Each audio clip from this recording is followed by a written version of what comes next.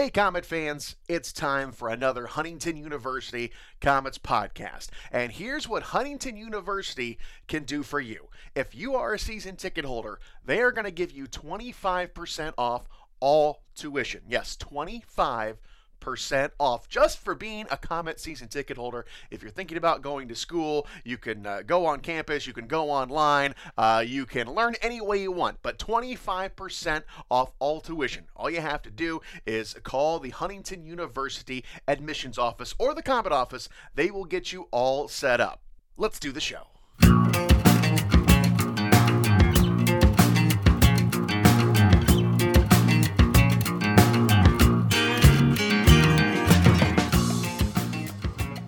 Hey everybody, it is Shane Albarani once again, here to host another episode of Hockey Time Theater, or something I like to call the Comets Podcast. Yes, another episode. Last week's episode, Sean Sidlowski, was a big hit, but we're going to try and one-up ourselves this week with assistant coach Olivier Legault. And this guy is one of the funniest guys around, even when he's not trying to be funny.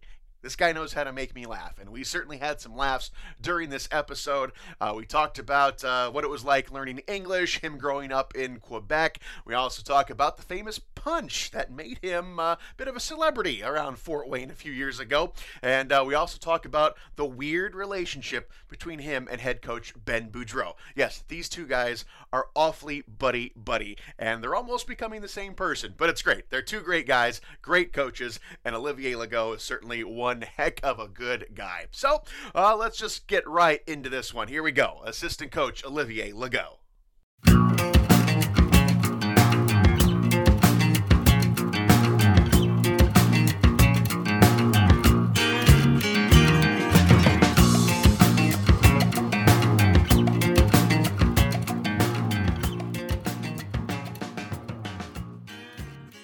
All right. Okay. Bonjour. Bonjour, comment ça va, Shane Albarani? Ça va bien? Comment allez-vous? Ça va Biblioteca. Oh, tu vas à la bibliothèque? I don't know what I'm You saying. going to the library? Yeah, I guess. If that's what that means. I was so good at French in high school, I took Spanish in college. So there's your answer. It's a good base. It's all Latin. Yeah, so right? I mean, there's our communication gap right there. But no, Olivier Legault is here. Big guy is here, and he's speaking French, and I have no idea what he's talking about. But does make me feel bad about taking those French classes in high school, where I did not do well. Well, it's good because I'm not the only one that doesn't know what I'm saying. Sometimes when I talk, I mean, I think the guys look at me like I got third eye. So, but it's getting better every day, right? Yeah, I'm sure from you hearing me talk the first time I played here, my English is a lot better than the first time. Yeah, and it has Bob Chase was probably the first one to tell you. The first interview he did with me is probably very painful. So when did you start learning English? Actually, and I'm not sure if I should say this, but I started learning English actually I always went to English school. It might surprise you. So in Canada we have, or Quebec I should say, we have, I believe it's the Law 101, which protects the French language. Yeah. So if your parents has never went to English school, you have to go to French school. It's to protect the French language, and I mean, some people can debate the rule, but that's another time for another conversation. But my dad went to English school, so it gave me the opportunity to go to English school. And then when I say English school, it's different because we're all talking French, but our class is in English. Okay. What I mean by that is you'll have the subject, the material you're learning is all in English. Yeah. But we're all French Canadians trying to learn English. So when I go back home and we go at recess or gym class, we're all talking French. But it's an English school because we went to school with a lot of Cree, native Crees in Chibougamau. People are probably asking where the beep is that, but it's a very little town and it's miners. I call it Chimichanga, Quebec, because that's the only way I could even remember how to say it. Absolutely. So back to so I learned the base of the English speaking language, and obviously playing hockey, the main language in hockey is English. You know, whether you're Russian, French, it's the main language for coaching, for talking. So you get to the States, your English is okay. I mean, you can understand. Yeah. I was actually pretty good. The first year my second year juniors, we moved to Lewiston, Maine. the Maniacs were there, and I'll remember this all my life. Alexandre Picard, first round pick of the Blue Jackets, and Alex Bourret, first round pick of the Atlanta Trashers. And we get in the trainer's room. They know absolutely no English. And one of the guys, we're like a trio. We always hang out together. We're the same draft year. We made the team in junior same year. And he hurt his elbow. And he's trying to come to the trainer and tell him that he got hurt his elbow in practice. And word for word, he comes in there. He said, excuse me, fell ice and bing, boom, shoulder and it hurts. Verbiage, couldn't get more than that. So the trainer was like, okay, you hurt your elbow. Yes. So, and then when we went to the restaurants, it was anything that had pictures, that's what he ordered. Right. Couldn't right read the on. menu.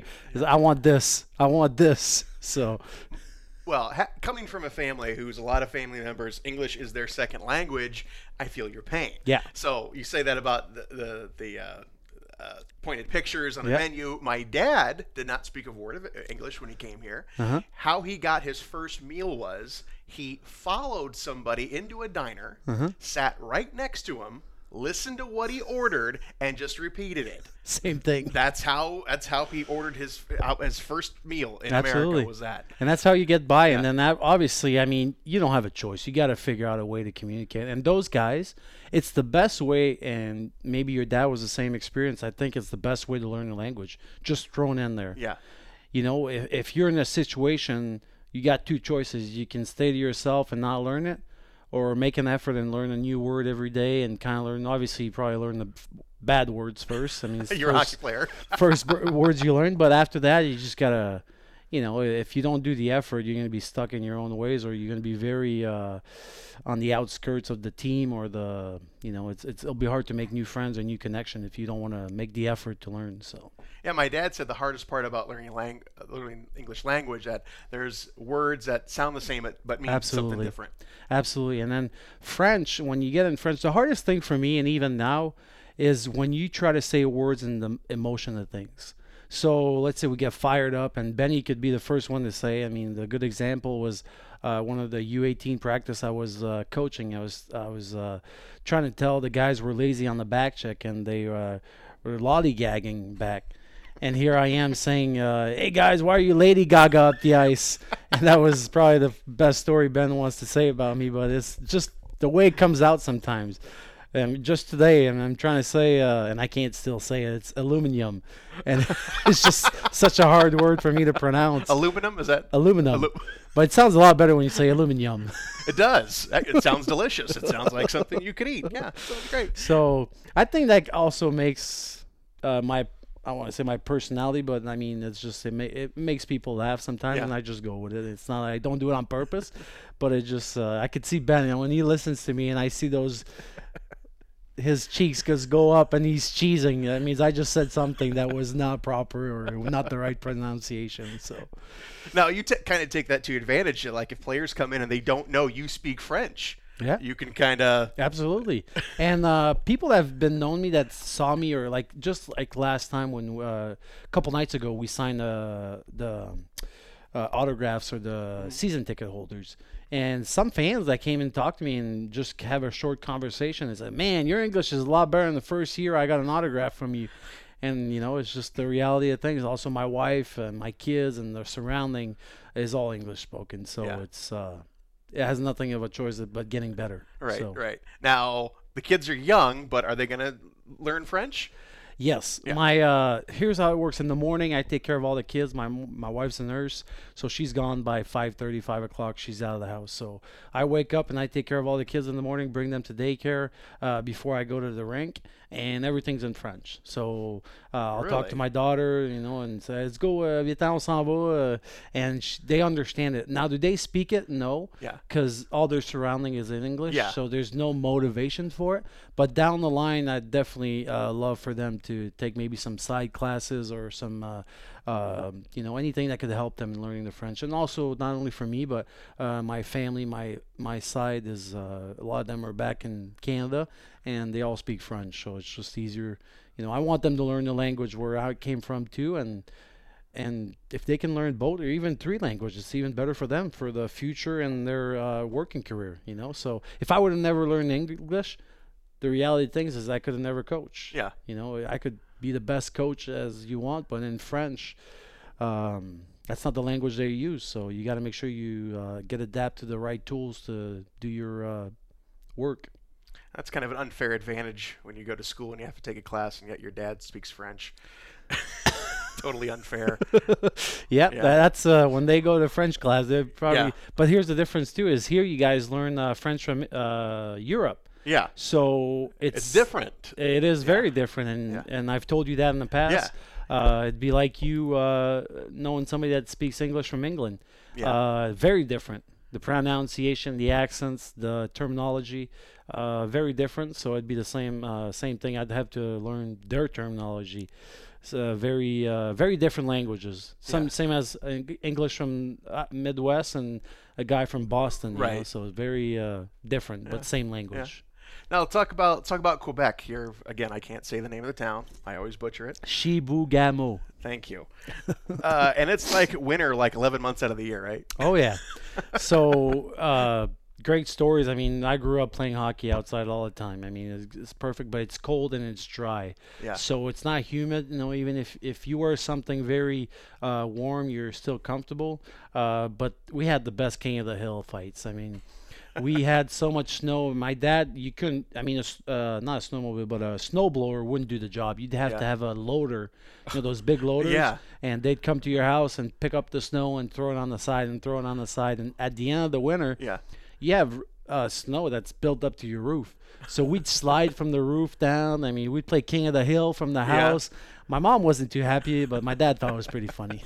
So anyone complains about Indiana winters, it could be worse. Oh, absolutely. And so it's like it snows like in June, right? And I mean, I've been here for over 10 years now, and I want to say in my first couple years it was a really bad winter. I don't know if you remember the exact year, but in the last 10 years we've been pretty lucky. I mean, we get a couple. Last year, I don't think I had to shovel once. Yeah. I mean, the snow happens, and then the next day it's melted. Yeah. So it's you never know what you're gonna get. The Midwest is very unpredictable. But up in Quebec, you know what you're gonna get. Oh yeah, you know that you get 1 month of the summer where it's hot and nice, and after that you put all your summer clothes away and it's back in the winter clothes. So a lot of mooses, a lot of hockey. And it's a small town, obviously. Was it a mining town? Is that mining town? Absolutely. My dad was a miner for well over 18 years, and that's what got us out of there. My mom was a nurse when the mine closed.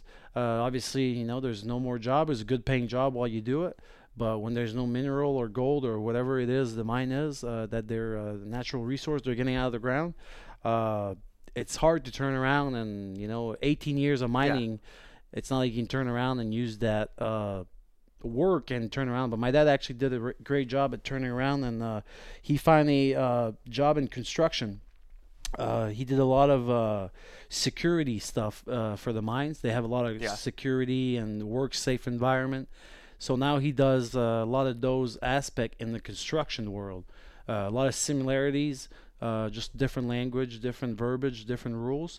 But he's got a great base at that. He did that for 18 years, so and has a great job now. And obviously, my mom being a nurse. Nursing, you can get a job anywhere. I mean, just people are sick everywhere. There's hospital everywhere, so that's what she did. And now she's more into she does home calling, where it's like a 911 but for medical side. It's like 411, I want to say, and you call that number when you want to say, hey, I got chest pain, should I go to the ER? Or maybe that's a bad example, you should go to the ER if you have that, but maybe, you know, you have something with your thumb, or you know, you just it's to call to know if you really need to go to the urgency, or what can you do by staying home without being in the urgent care and making the waiting list so long. So it's like filtering calls. That's what she does. Yeah. So you married a nurse, so you kept that in the family. I'm I sure did. Mom was happy about that. Oh yeah. And then, like I said, I mean, coming from Chibougamau, I never thought I'd get married and live in Indiana. So if you go on the map and when you got nothing to do, go look at Chibougamau and Fort Wayne, Indiana, and you'd be, oh boy, how did those guys met?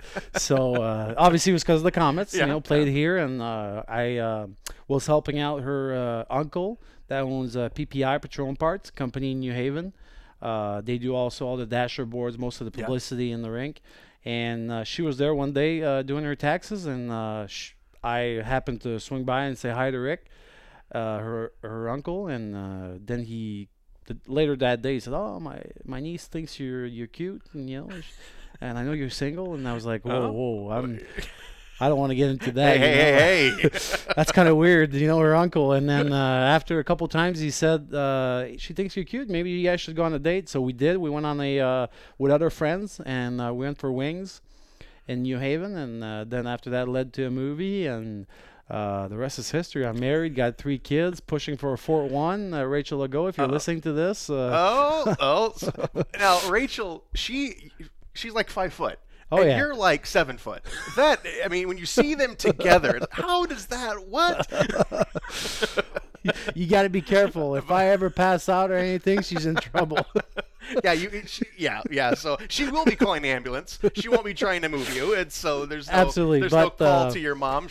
They say opposites attracts. We're definitely opposites. So I can't speak English. She can speak great English. She's small. I'm tall. She's beautiful. I'm ugly. So no, but yeah, it was. We went on dates, and it was love at first sight, I want to say, and from then on, it's. Now, does I'm she very speak French lucky. at all? Probably not words she can repeat, but as I'm saying, like if you guys get in an argument, you can walk away swearing in French. Oh, I could start speaking in French, and she had no clue what I'm saying, or at least I think so. But we go in the summer for about 10 days every summer to see my family, and it's been a tradition since she's met me.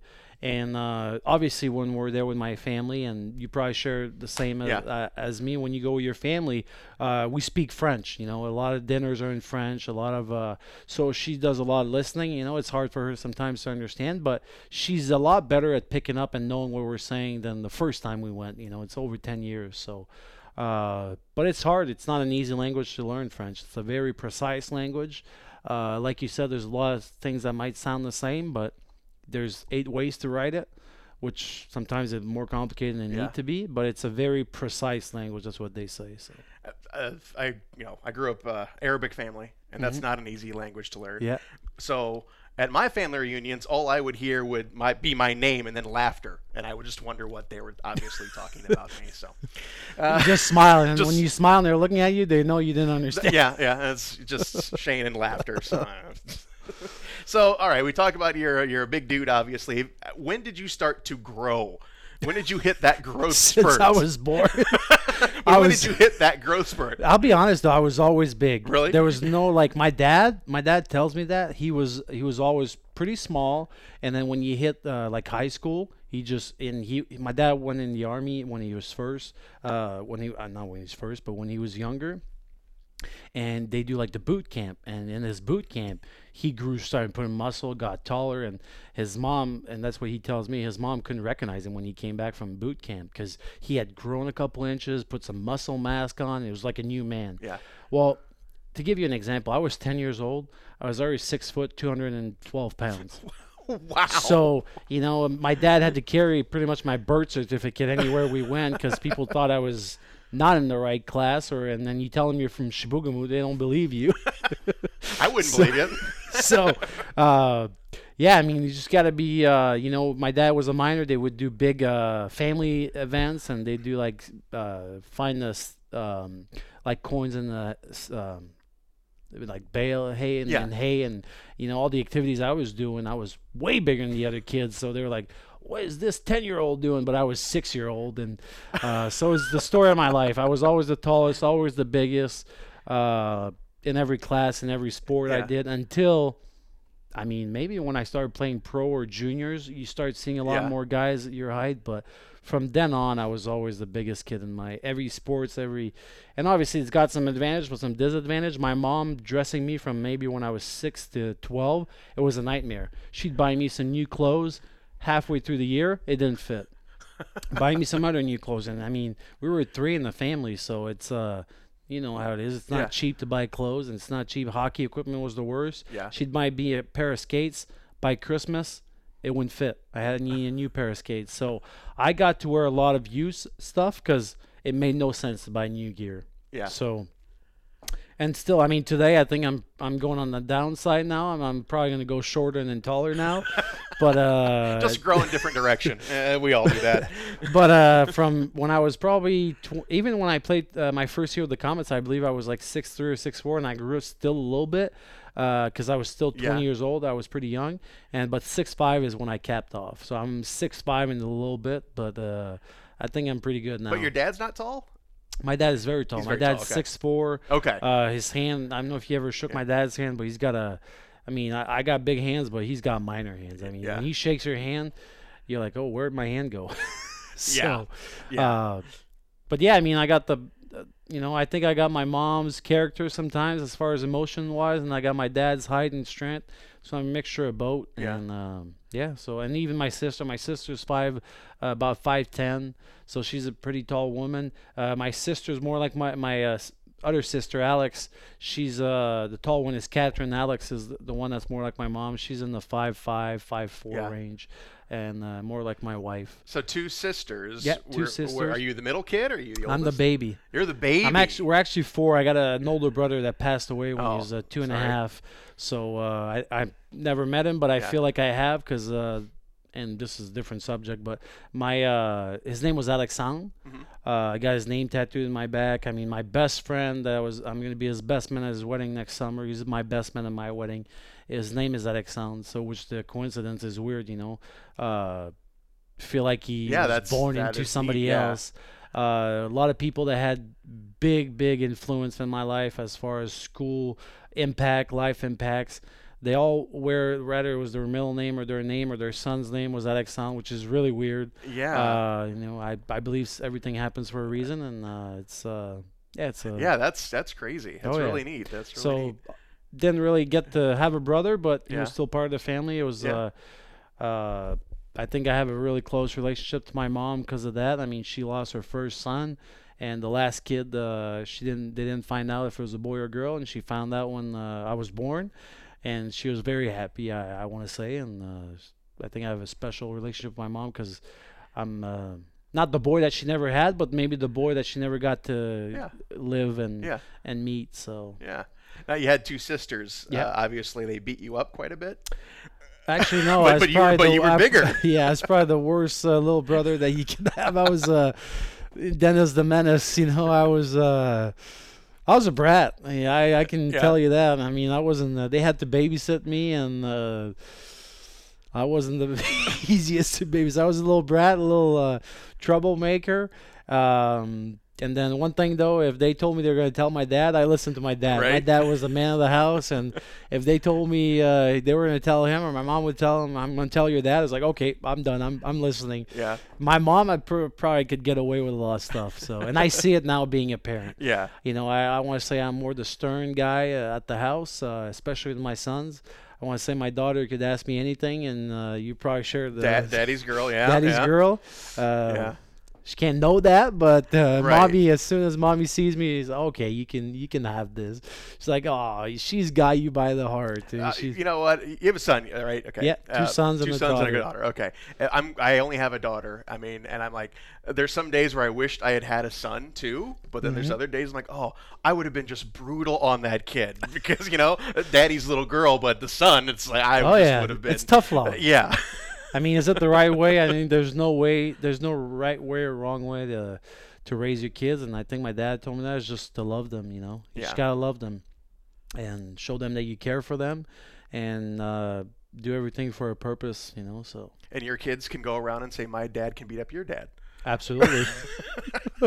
Now they might not say the same thing about the mom, but I mean, she can call me for reinforcement. But you can say that my dad's 6'5". Yeah. I want to train my 2 sons to make sure that the boyfriend that will come up for my daughter, they'll know she has 2 big brothers. Well, and if they don't believe you, just look at the YouTube video of the punch. Absolutely, that's a goal. If no one is familiar with that, just Olivier Legault, the punch. YouTube, and it will come up. Oh yeah, it was a nice night. Olivier flattened a guy with one punch, and actually, I believe the only video of that is from me. I'm pretty sure, and it was behind the play, so I actually missed the punch. So if you don't see it, you see the aftermath. You see the punch, but you see the guy landing there. But it was a quick. It wasn't. Yes. It wasn't on the play. It turned Right. really quick, and yes, you're right. You see the. It was quick. I mean, it Right. was. It wasn't. And the funny story about that, I mean, there's a couple things. I mean, that night, it was a Saturday night. It was a packed house.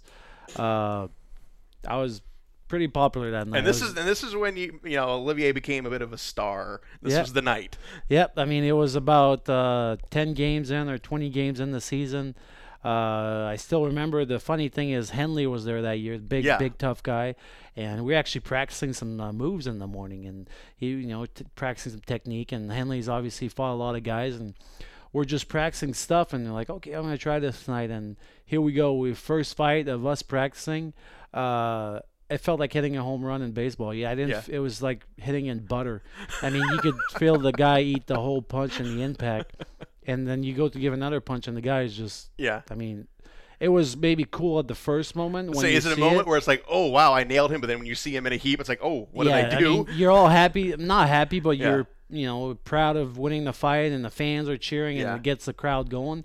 But I want to say the guy laid there for 3 minutes, not really Yeah. moving, not really there. So that became more of a, Yeah. it's a job also. So you don't wish that bad of luck for a guy, but it was a good thing to get the crowd moving. But that night when we went out that night, we didn't have anything, and lots of free drinks, a lot of it didn't cost me too much money that night.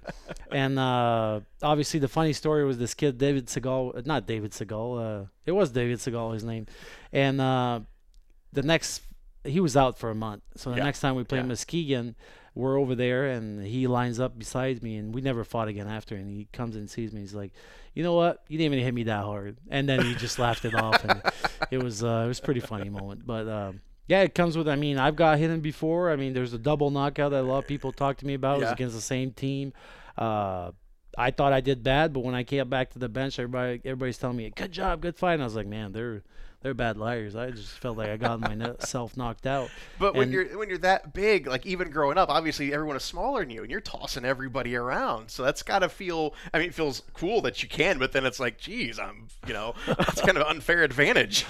Yeah, but when you start playing pro, like when I was young Yeah. and fighting, I remember fighting the big guy from Bloomington, Iwasco. I mean, he was like 6'9", and that's a man. He was like 35, and I was 20. Yeah. I mean, as big and strong as you can be, there's a difference between a young pro and a veteran, seasoned fighter that's 30 years old. Yeah. So, like daddy strength, so there is a.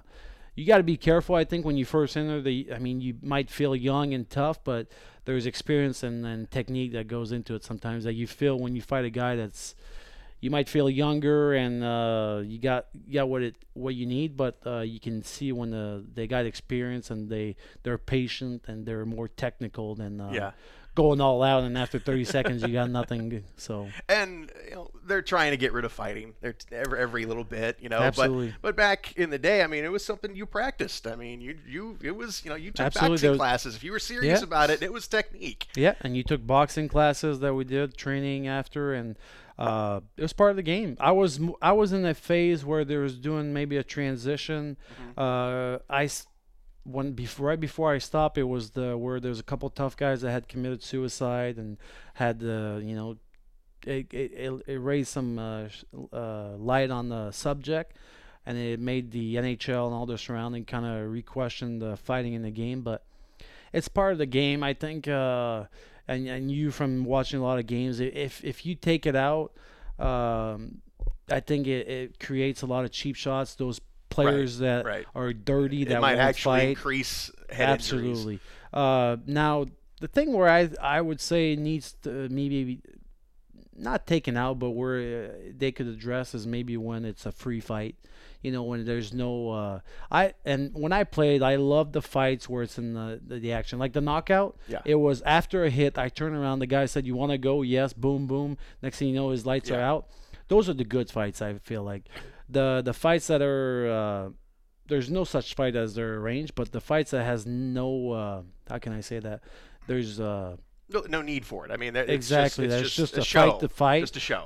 That's where I think maybe they could Yeah. put more restrictions on, or if they do want to make a sacrifice, I think that's where they can cut off the free fighting. So, but there's always ways to get around it. Like I remember the first year after the NHL lockout, where they're trying to make some restrictions fighting. They said you couldn't take your helmets off.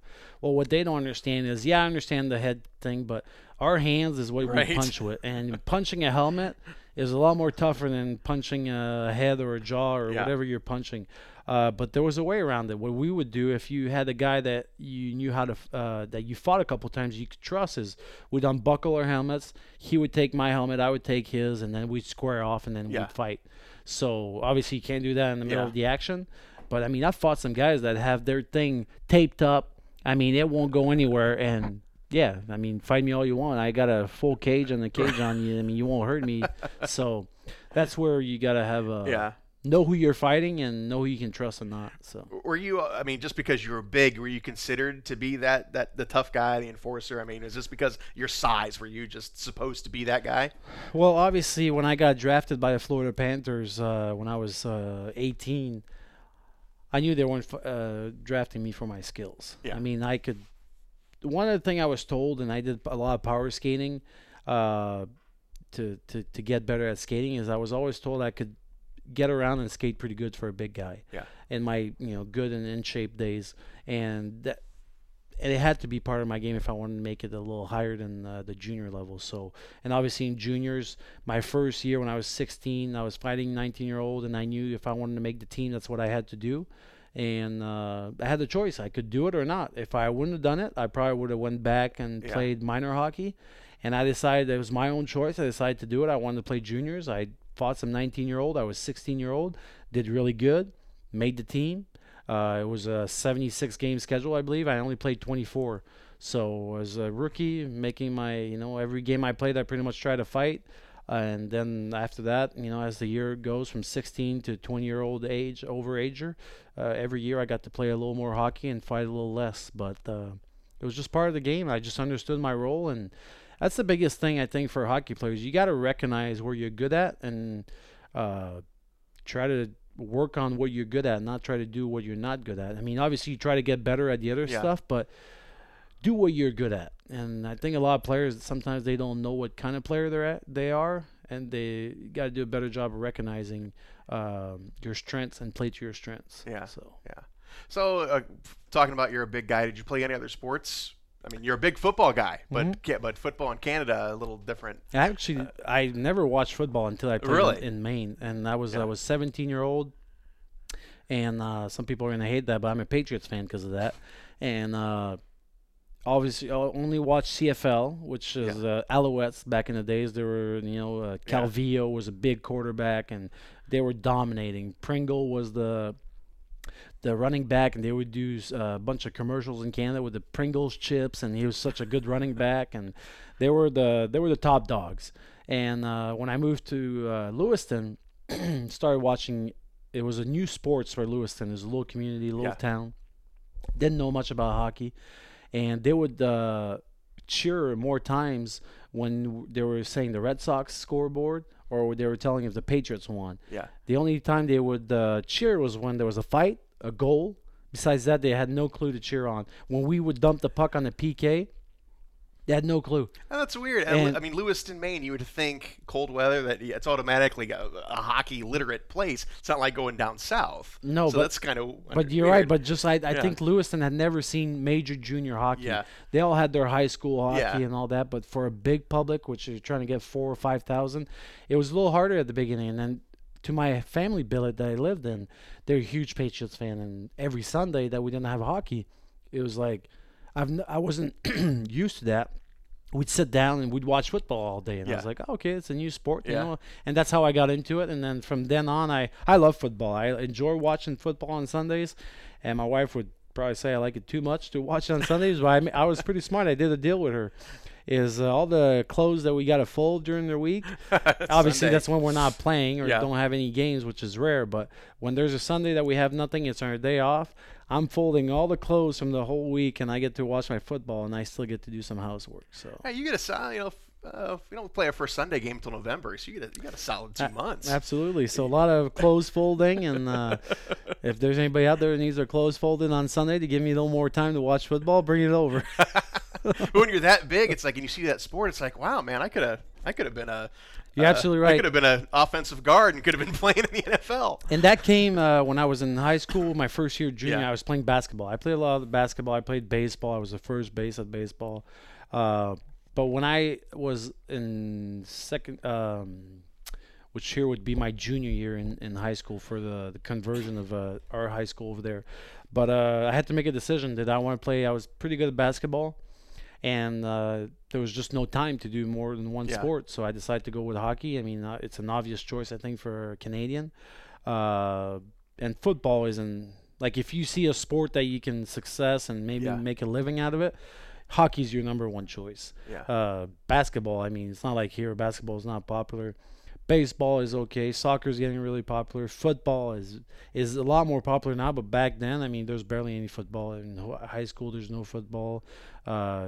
It's not popular at all. Yeah, and now you're converted. You're converted. You're an expert. But I would have loved to. I mean, that's another thing I told my wife. I would have loved to see what I could have done in football, because I think I got the physics for you've got good that. football You've got that player. build. You've got that offensive line Now, type build. what position I would have played would have been another story. Yeah, But I mean, I think I could have got the build for a football player. Yeah. You like to dish out the punishment. I can see you in the trenches. Oh yeah. I mean, those big legs would have to use as something. Yeah. Now you haven't. Well, let's see here. When was the last time you played? When was your last year?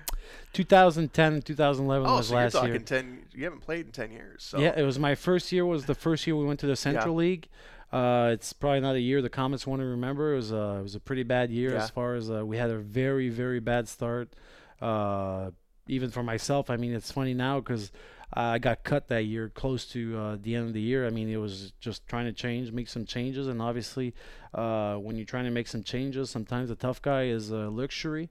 So I was cut. I was very frustrated that year. But I always knew that Comets that treated me so well. I was part of 2 championships. And to be back with the Comets on a different level as a coach is an honor. I'm very happy. I mean, I couldn't ask for a better situation. I mean, to start as a coach in the best organization in the league and probably in the minor hockey, I have nothing against Kalamazoo, but I went to go play to Kalamazoo, so I saw something different. And nothing's better than Fort Wayne. Wasn't the same. It wasn't the same, and from the fans to the ownership to everything. I mean, it's a grade A organization, and it's an easy way to sell it when I recruit, because I've played here and I know how it is. So and so you haven't played in 10 years, but what did you? I mean, you didn't coach right away. I mean, it took you a few years. Yeah, so the way it happened is I stopped playing hockey the year I got married. I got married in 2011, and I was training that summer. And I just came to a realization that, I had done already 2 NHL camps. I've been fighting. I stopped when I was about 26, 27. I've been fighting for about 20 fights a year. I mean, from when I was 15 to, so counted, I mean, that's a lot of fighting. And it was in the moments where there was a lot of talks about concussions and fights and, what's the downfall when you're older. So I just made a decision. My dad had an opportunity for me to go work out up north. I was driving. I could go drive, so I decided, you know what? I met the woman of my life. I want to start building a family. I didn't know what I want to do next, but my dad had an opportunity for me to go work in farther than Chibougamau. They were building roads. There's someplace further? Oh, yeah, but there's no roads, so they were building the roads. But the reason why is they were building a diamond mine. So like big diamonds and all that, they're building a mine to get them out of the ground. And what I was doing is I was driving a big 40-ton truck. It was awesome job. I mean, I was driving through puddles of, I mean, just places, destruction like you like to do. places where you had no business driving. And that big truck, I mean, it's a 6x6. It's got wheels that are twice the size as me as far as height. And it's just a fun thing to go through. You feel like you're unstoppable. You're going through stuff. I mean, you're driving. Here you got mooses and bears beside you. I mean, all the nature, as nature as you can get. And it was just a great painting job. And then what I would do is I would not drive, but work for 30 days straight. And then I would come back home for 10 days. And I did that the first year. And then my wife got pregnant and obviously during the 10 days I would come home, and we were working on having a baby, and we had our first daughter, that was Emma. And when I came back for 10 days, we were going to find out if it was a girl or a boy. Had a lot of issues at the border because I would come back here 10 days, and I didn't have a green card or working visa at that time, so it raised a lot of flag, and they didn't like me going back. But the money was so good to go work back home that it was worth for me to do it. So the last time I came to figure out if it was a girl or a boy, we're doing a revealing party, had a lot of issues. I was stuck over 3 hours at the borders, and they asked me about every question you want to ask, and then they would call my wife, and then they would make sure she was saying the same thing, and I wasn't lying, so everything was clear. And that day I said, man, we can't be doing this. The next time, I mean, I might not even be able to come for the birth of my daughter. So what I did is I contacted the PHPA rep, the union rep for the NHL, that's also for the ECHL and the American League, and I started my process of my green card. And then I had to stop the job, and then found a job here. Then I was going to the rink one day, and Chalker was doing some clinics. He was also coaching a U18 team, AWP, and he needed help. Him and Lewis and Shafranov had started the year before, and then Lewis was too busy, couldn't do it as much, and Shaffy started helping out here with the Comets, so he was busy. And then Chalker started getting the assistant job in the year after with Kalamazoo, so he had started a nice program that he couldn't follow it or be there for most of the time. So what I did is I started helping and carry on not the slack, but when he couldn't be there, I was there, and I would go on the road, and that started getting me into coaching, and we did good, and people started liking me. And then the next year after is Carroll's head coach. I'm forgetting his name right now. He played for the Comets before me. Anyway, I can't remember the last name. Sorry for that. And he was leaving on his way out. It was Dustin Virag. Virag, yes. Exactly. Sorry, thank you. And Virag was on his way out, so I replaced him with Carroll. And so I was coaching high school, and I was coaching a U18 team for 1 year, and then after that, did that for another year. But that year I started helping out with Gary. That's the year Shafranov left. Right. Wasn't part of and then I went to go see Gary, and I said, hey, listen, if you need any help, I'd be more than happy to help you. And Gary and the Comets organization are very fortunate, gave me an opportunity to help out, obviously volunteer based. Started helping out as much as I can when I wasn't on the road with the high school or my U18 program. And then the year after, Benny came in, and same thing. I was volunteering, helping out, and we're a 3-man coaching staff, and I was helping out as much as I could. Went through that year. Then the year after, which was last year, my U18 team didn't have enough numbers, so I had to cancel that. And I was too busy with I made a decision not to help high school because I wanted to help the Comets more than I wanted to do high school. And then the U18 didn't fall through, so I had only the Comets. Yeah. And so I said, well, I asked David, I said, listen, do you mind if I'm there all the time? And, obviously on the volunteer, but I'll help you as just like a full-time coach, but I just want to get the experience and all that. And luckily enough, David, Benny, and the whole organization, they brought me along and let me, it was kind of I see it as a interview process. They got to see how much I work and what I did and what kind of person I was, even if it was my third year helping out as a full-time. And I want to say I hope I did a good job because I wouldn't be here today. and I just paid my dues. I want to say, I Yeah. paid my dues for 3 years, and here I am today as a official not head coach, but assistant coach. Sorry, Benny. Oh, well, Benny's got to be looking over his shoulder now. That was No. a slip. But and me and Benny's working relationship is just that it's hard for me to describe. But I think you're the first one to see you it. guys are so close. It almost is you. It's almost like you are one head coach. You're one guy. I mean, that's Yeah. how close you guys are. I think we share the same not opinions, but we think alike, and I think there's a great friendship before coaching friendship. So I think that goes into our coaching working relationship. And it's just, our wives are still wondering if they're going to end up single. And so, but they have nothing to worry about. We're happily married. And it's great when you can show up to work and the person you're working with is a great person and you have a great working relationship. You can't ask for a better job environment. I mean, from the summer, from recruiting, from when I got hired on, from when he got hired on, we're very excited. Couldn't ask for a better opportunity, couldn't ask for a better organization to work with. We're very well surrounded. The Comets give you all the tools that you need to succeed, and now it's for us to go out there and prove that they made a good decision. I want to talk about your nickname for a second Yeah. because it seems like when people come to Fort Wayne, their nicknames change. Yeah. You're not the first guy this has happened to. So you all the time when you were younger, your nickname was Ollie.